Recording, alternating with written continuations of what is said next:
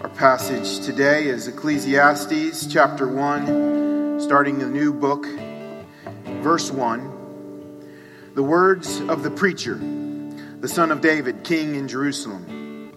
Vanity of vanities, says the preacher. Vanity of vanities. All is vanity. What does man gain by all the toil at which he toils under the sun?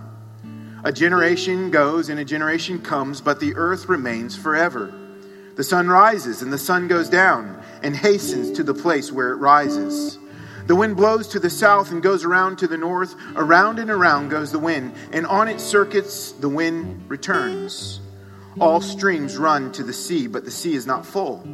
To the place where the streams flow, there they flow again. All things are full of weariness. A man cannot utter it.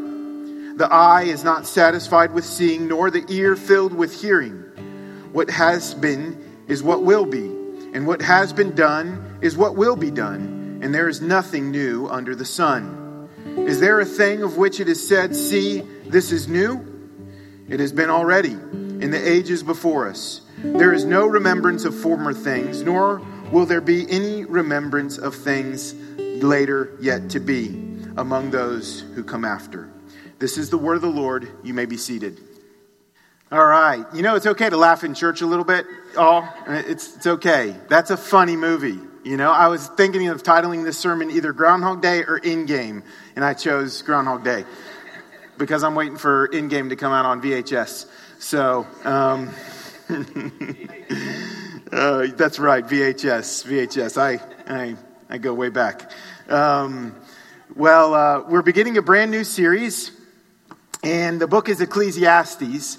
And, you know, as we're reading the passage, there's not really a way of giving us a little pep in the step after reading that. In fact, you're going to read the 12 chapters of Ecclesiastes and think, man, like, is this guy, he needs some antidepressants.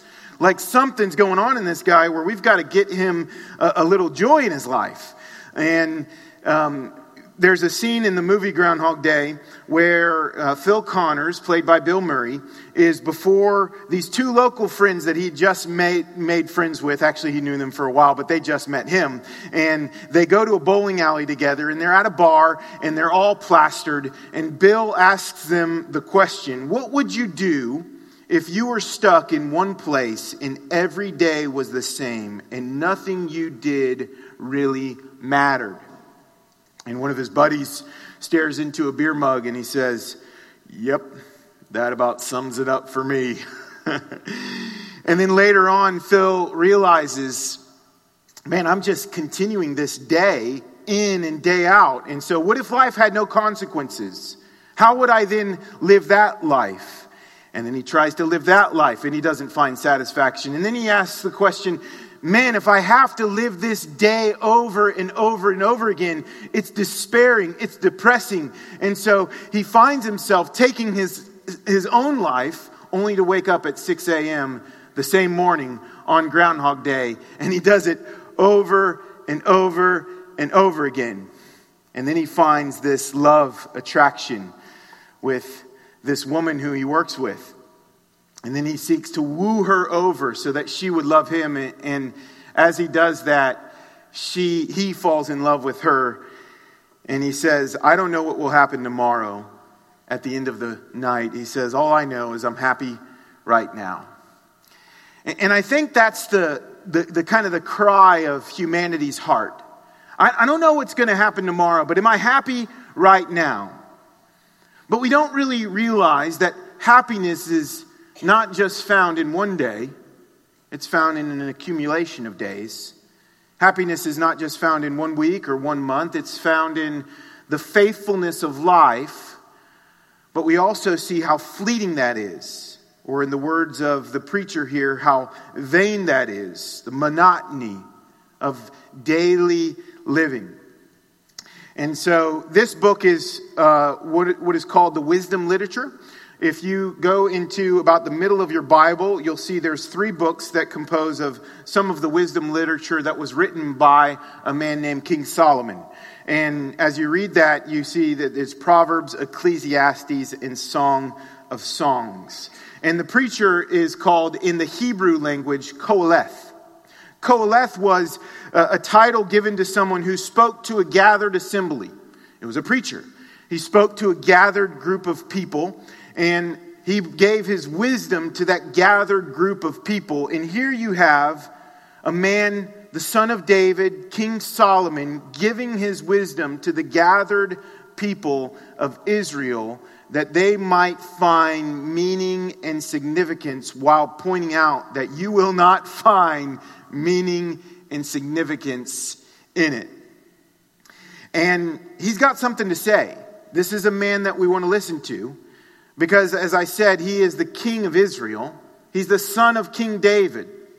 Now, if you were to ask a devout Jew even today, who is the greatest king this world had ever seen? Bar none, they would tell you King David. King David.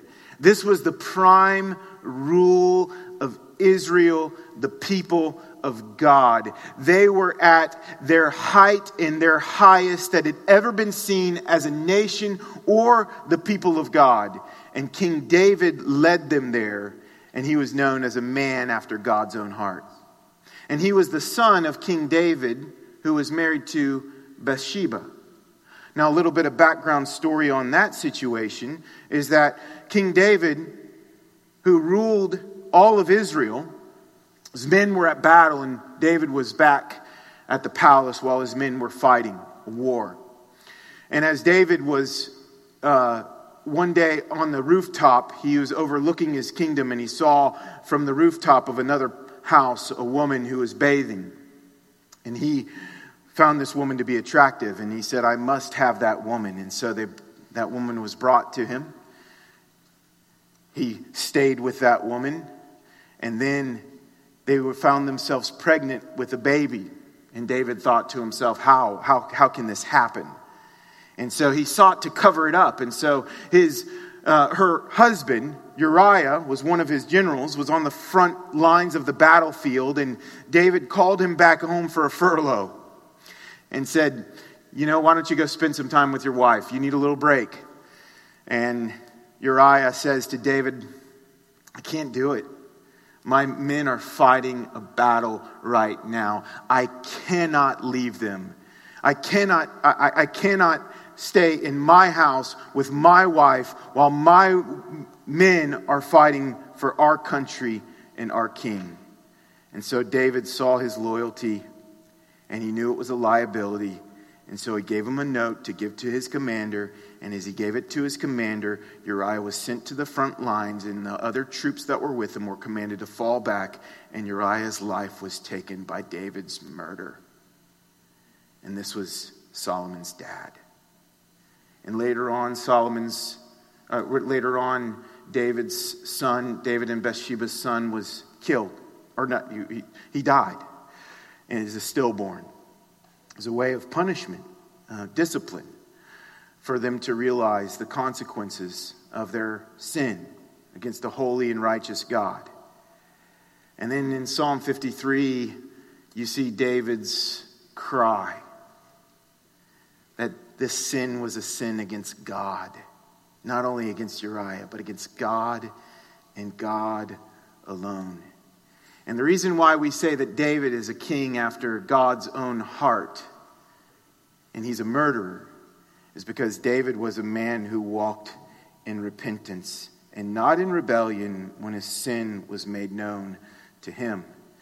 And so Solomon is the second son, the firstborn of King David through Bathsheba.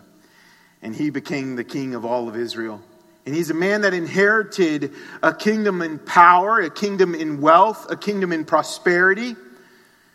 And God showed up to Solomon in a dream one night. And he said to Solomon, ask what I shall give you. If you could ask God for anything, what would you ask for God? If God came to you and said, what would you like? What would you ask for?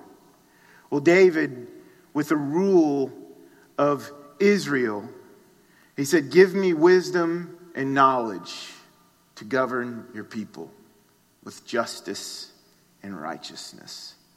That was his prayer.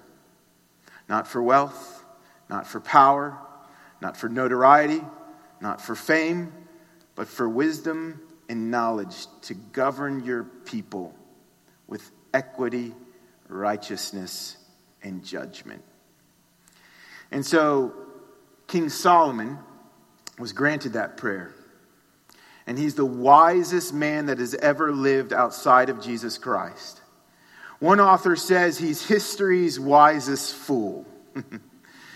Because Solomon later sought wealth, sought prosperity and fame and fortune outside of God. And many would say that Solomon is writing the book of Ecclesiastes as like the lost younger brother, the prodigal son who's now come home. And he's sharing with you his experiences because he's a man that has sought to find meaning and significance and purpose in life. And he's had every opportunity and resource and power to do so. He's like the Pope, Hugh Hefner, and Donald Trump combined, right? He could do whatever he wants, when he wants, and he says it's all vanity. Vanity of vanities. Meaningless. And so we see that there's a problem. And the book is really good at diagnosing this problem. And the problem is this word vanity, or as it is spoken in the Greek, hevel. Say that with me. Hevel. Let's try it one more time. Michael showed us how to do this real good. 1, 2, 3. Hevel. Good. Hevel. It means it's like smoke. You try to grab it and it just goes right through your fingers. It looks like it's there, but it's now you see it and now you don't. In some states outside of Florida, when it's really cold and you take a breath, air in and out, you could see your breath and it's a mist. It's there for a moment and then it's gone. You could try that here about 3 days of the year. And it's a vapor's breath. And so what that word hevel is meant to describe, one translation says meaningless. It doesn't entirely translate it correctly when it says meaningless. No, there's meaning to it. It's just fleeting. Think about this, about how many billions and billions of people have walked the planet, and now you and I are one. We're kind of like a love bug in the world, aren't we? We're here today and we're gone tomorrow. Breathe in, breathe out. That's all you get. That's all you get. That's the vain nature of our lives. And then we're on this search. We're on this search for significance and meaning and purpose. And we all want it. And I tell you, friends, that's a gift from God. It's something that God put in us.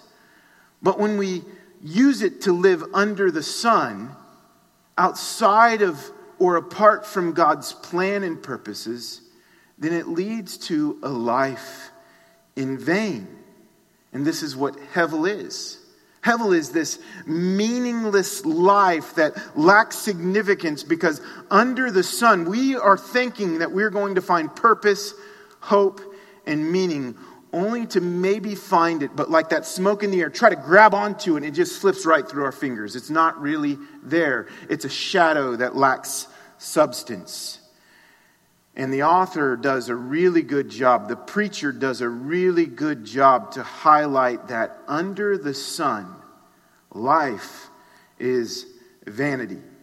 An author and pastor by the name of Philip Ryken says, anyone who has ever felt that life is not worth living for, that nothing ever turns out the way one hopes or wants, and that not even God can make a difference, knows exactly what the preacher was talking about.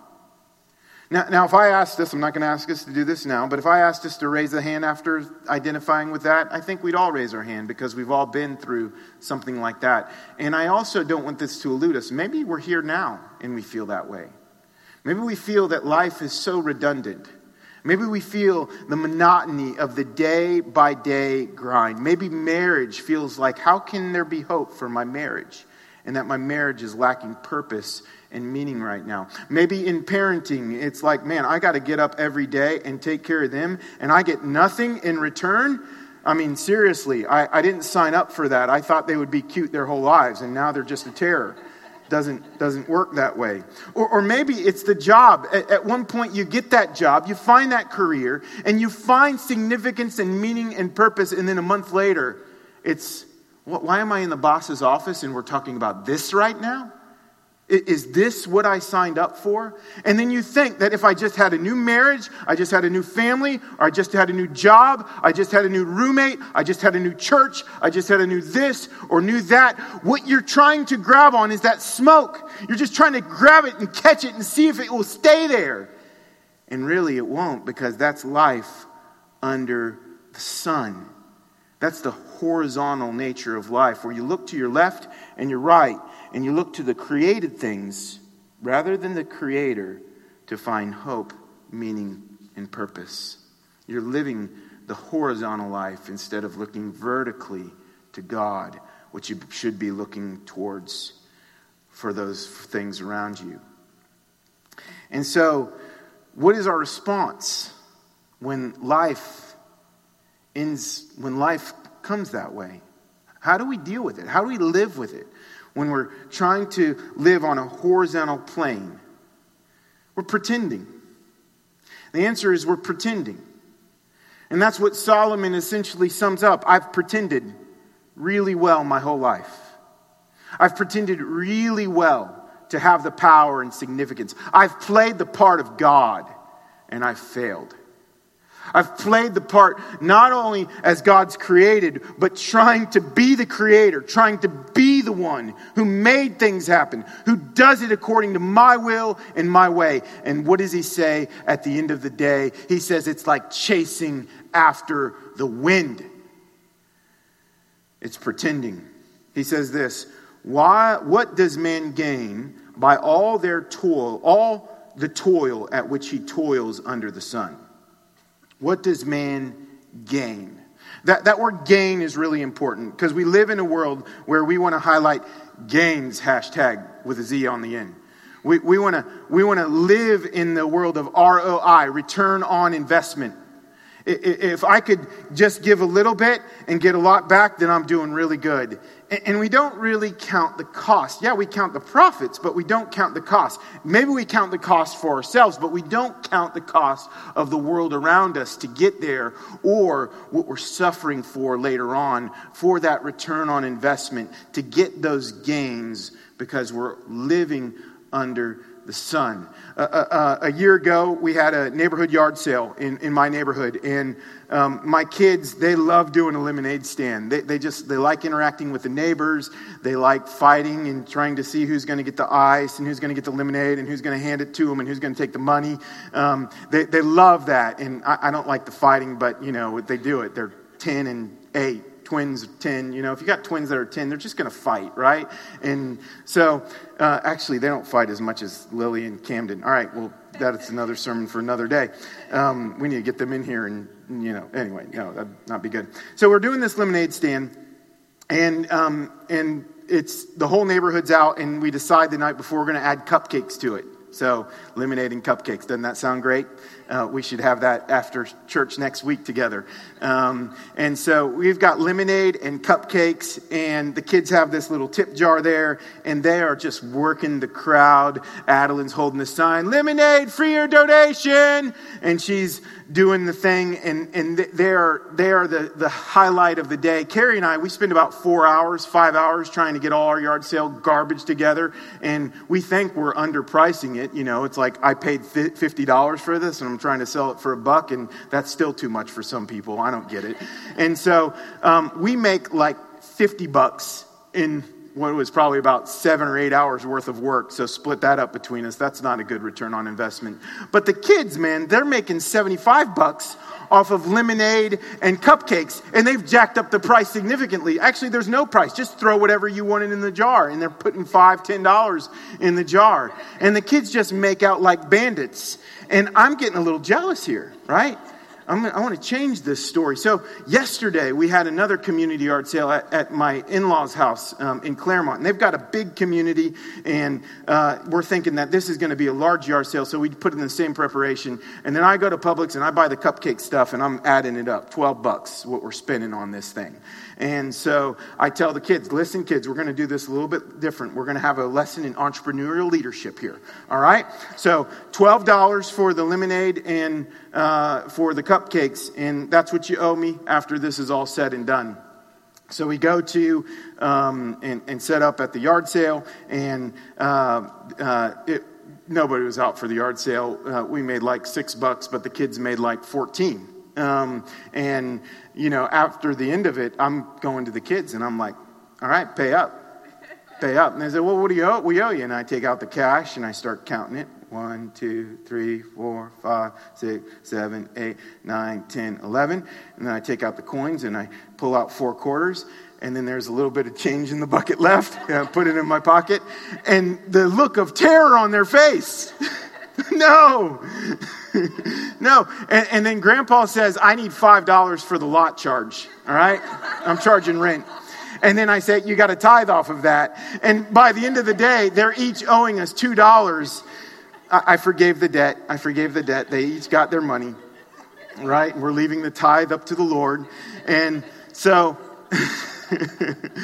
but isn't that the way life is? You set up these expectations. You set up this idea that you have to make a return on your investment. And if you don't make a return on your investment, then it's fruitless and faithless and not worth it. And so we end up living life on a plane that says, I just need a return. I just need a return. I just need a return. I need to make something for my toil, my labor. And you know what Solomon says about that? He says, under the sun, it's meaningless. It's meaningless. A generation goes and a generation comes, but the earth will remain forever. The sun rises and the sun goes down and hastens to the place where it rises. The wind blows to the south and goes around to the north. Around and around goes the wind, and on its circuits the wind returns. All streams run into the sea, but the sea is not full. To the place where the streams flow, there they flow again. You see that there's this redundancy of life. And what Solomon is saying is that our pretense, our pretending of life, like we're in control, like we're the ones that are actually going to gain something, like we're the ones that are making a massive difference in this world. You, out of how many billion people have walked the planet and how much change has actually happened over time, that's really what Solomon is saying here. You are going to go. You're going to come and go, and this world is going to be here. That sun is going to keep rising in the east and go down in the west.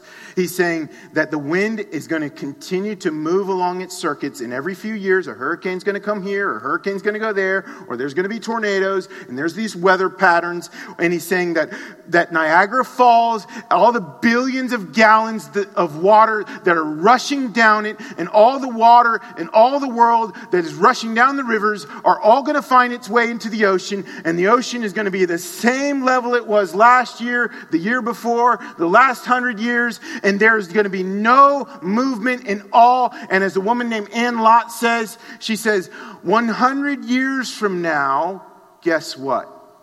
All new people. All new people. Everybody's new.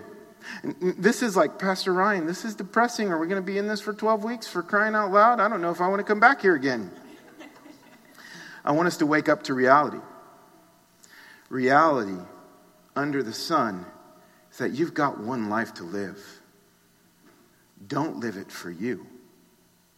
Do you hear what I say? Don't live it for you. Live it for God. Live it for God. He's the CEO. He's the one in charge. He's the one that upholds the universe by the word of his power. The reason why the rivers are flowing their courses is because he made it that way. The reason why the mountains bow down to him is because he made him for that. The reason why the rocks will cry out is because he made them for that. Is because all creation sings of his praise and glory. And if you're trying to find meaning on the horizontal plane, you aren't going to find it. You're going to find it vertically. Now, can we be honest with ourselves? There's nobody in the room here that could say, I've been doing that really good my whole life. I've been looking to God the way I need to. There's nobody in the room here who's done that. We've all looked for significance and meaning in the created versus the creator. It's called idolatry. We've worshipped something that was made by God, and we have looked for that to give us hope and purpose and value when God says, you got to look above the sun. You can't live under the sun. You've got to look above the sun. And then the preacher says, all things are full of weariness. A man cannot utter it. The eye is not satisfied with seeing. Solomon, by the way, had 700 wives and 300 concubines. If you're going to have a meal with one of them, every year, it's going to take you every day to have a meal with one of your wife or concubine every day. And you say, man, that's not me. Well, there's a porn problem in the world today, and you could easily, with a click of your button, find 1,000 images to skim through and find yourself in the same vanity and meaningless of life and emptiness the next day. And you're living Groundhog Day over and over and over again. And that guilt and that condemnation comes into you. What do you do with that? How do you build on that? Do you just keep looking? Do you think if I just keep looking, I'm going to find an answer? That's what Solomon's saying. It's not coming. I've tried it. And he's got a lot more money and power and wealth than you did and do. He's tried it. And he's saying, take a lesson from me. It's not going to work. What ear? The ear being satisfied with what it hears. There's this covetousness that fills our ears. And we think that we need more, and we need more. One wealthy person was asked the question, how much is enough? I just need $1 more. And he just keeps chasing that $1 more until he finds significance and satisfaction. And it doesn't come under the sun, because this heart is an idol factory. This heart just keeps making idols until it finds significance. And then it finds a little glimmer of hope in one, only to find later on that it was filthy and it did not bring them what they hoped for. And then it's thrown out, and then another one is sought for. And God says, when's that going to change? When's that going to change? For you and for me, when's that going to change? Because we all need help with that. Solomon says, what has been is what will be. And what has been done is what will be done. And there is nothing new under the sun. You said that quite a bit, Ryan. You said that quite a bit. Well, come on, didn't we land on the moon? When they land on the moon, they had to look back at Earth. There's nothing for the moon. There's nothing for man on the moon. What God gave us is here.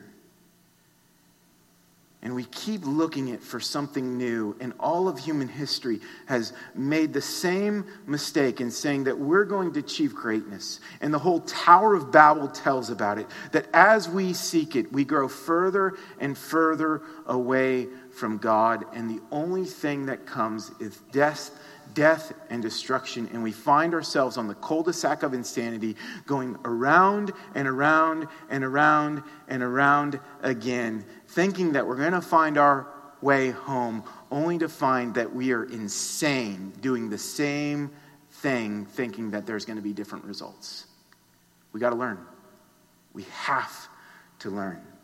A friend of mine from Facebook, she, I think, kind of captures some of our hearts well, of the excitement and joy of dreams, but also the way we can be crushed when we don't get those dreams our way. She says, days like today, I would almost rather give up on my dreams. Chasing them is exhausting. That's the weariness that Solomon says.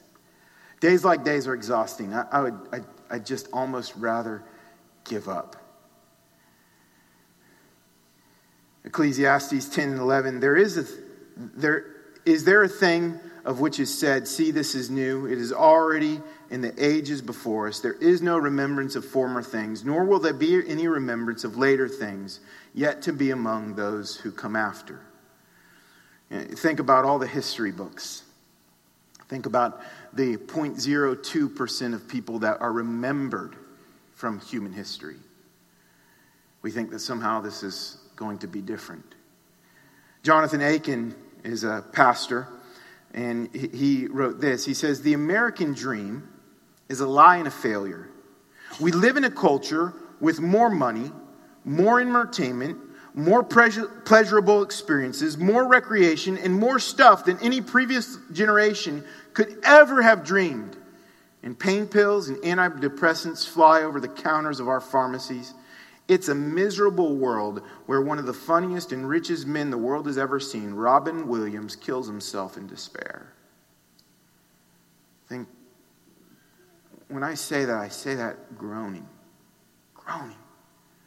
Yesterday there was another shooting at a synagogue in California. All creation groans. The bombers that go into churches in Sri Lanka on Resurrection Sunday. I'm groaning.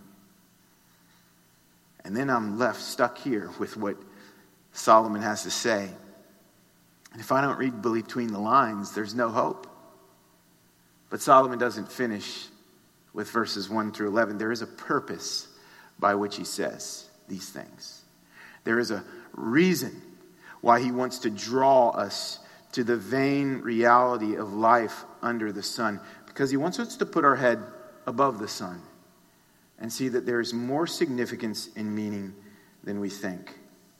If you go to the end of the book, Ecclesiastes chapter 12, verse 13, he says, the end of the matter, all has been heard. Fear God and keep his commandments, for this is the whole duty of man.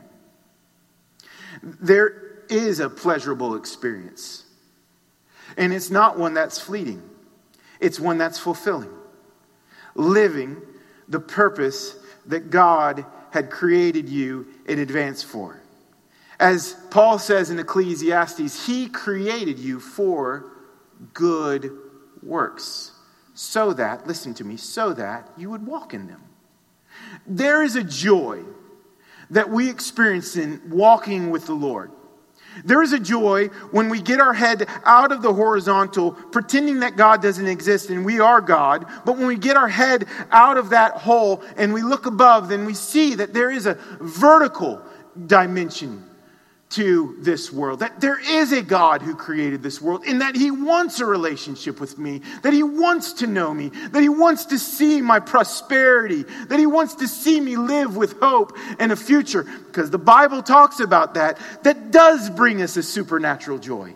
That can lead to change in the world around us. That can lead to meaning, significance. But it's not when we're living for ourselves. The purpose is that we would stop living for ourselves, and the whole duty of man would be to fear God and to keep his commandments. But there's still a problem in the purpose, and that's that we've not done that. You could change right now, but you've already wasted a whole lot of your life getting up to this point, and you're not going to be able to keep it going for very long. I promise you that. There's only one person who's ever done it. And so when Solomon speaks of the vanity of life and this meaningless under the sun, he's pointing us to the Son, God the Son, Jesus Christ, who lived that Ecclesiastes 12:13 perfectly. Fear God and keep his commandments. He lived in the fear of the Lord. He wasn't going after gains or profit. He didn't have a place to lay his head at night. He said, foxes have holes and birds have nests, but the Son of Man does not have a place to lay his head. He wasn't seeking himself. He was fulfilling the great commandment. Love God and love others. And for the 33 years of his life, he walked and lived his life perfect in relation to God, in perfect harmony and love. And you know what happened? We killed him for it. We killed him for it. That's the story of Good Friday and Easter Sunday. It was my sin that held him there until it was accomplished. Like King David, maybe I never murdered somebody, but I've certainly had murderous intent. Maybe I've never had an affair, but adultery has sprung up from my heart. From the overflow and abundance of the mouth, the heart speaks. There's so much that we're guilty for. And so if we want to live out Ephesians 12:13, we have to look to God, and secondarily, got to look to grace. We've got to look to grace. And the grace comes through God's Son, Jesus Christ. And Jesus gives us these words in Mark 8:36. He says, "For what does it profit a man to gain the whole world and forfeit his soul?" That's the words of Christ there. All the Bible, by the way, is the words of Christ. But man, when those words are in red letters, if you got a red letter Bible and he's saying it, it's like a highlight. He wants you to see the attention is on this. What does it gain for you to continue in this experiment of fulfillment, only to find, like Solomon says, it's not worth even trying? And that's the world that we have to seek to escape from.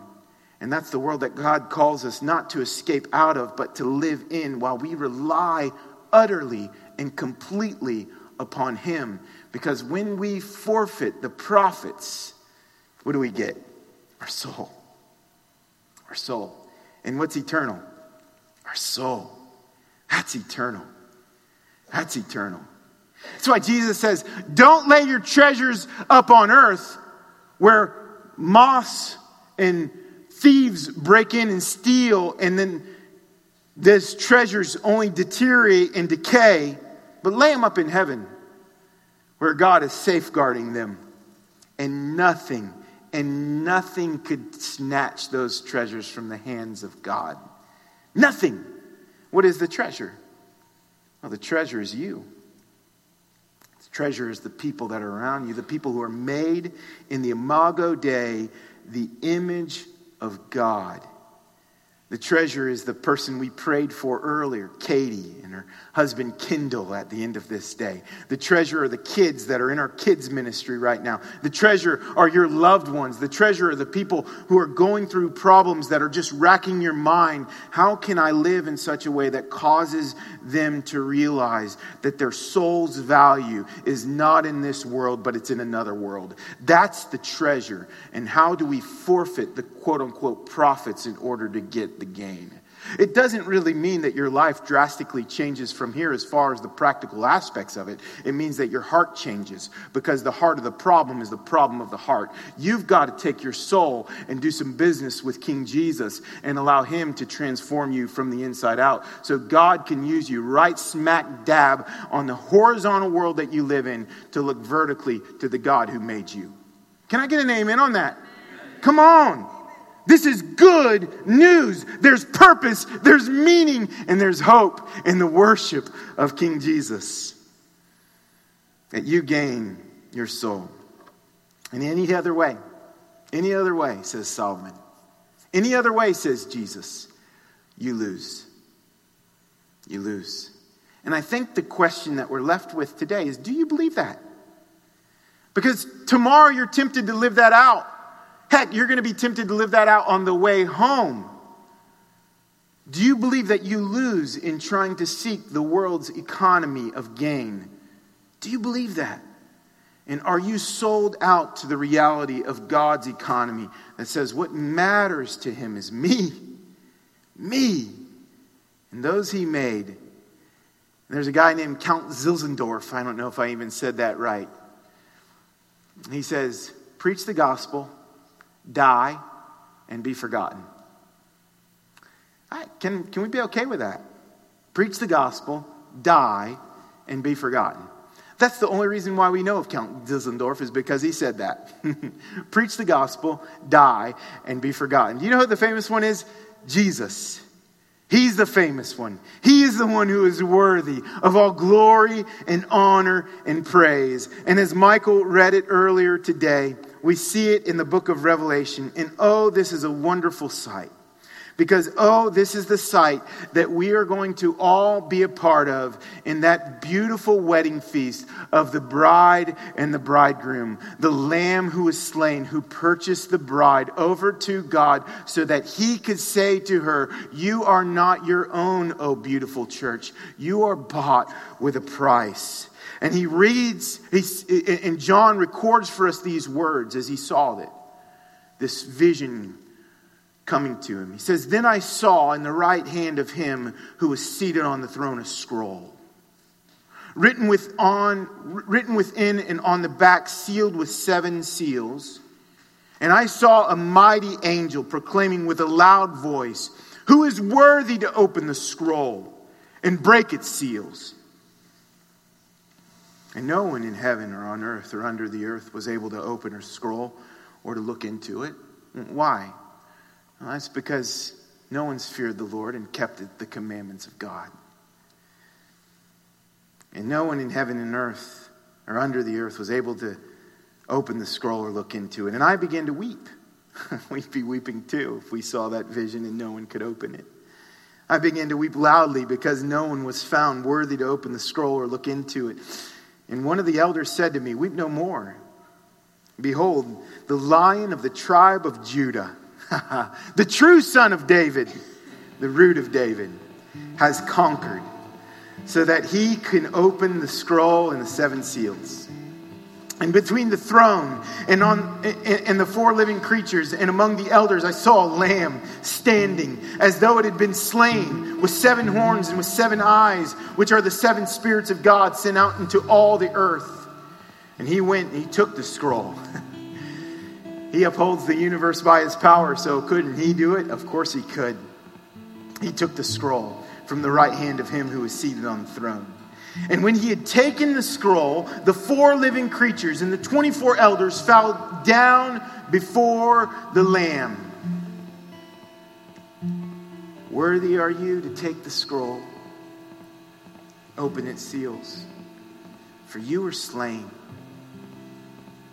And by your blood ransom people for God from every tribe and language and people and nation. And you have made them a kingdom and priests to our God. And they shall reign on earth. Then I looked.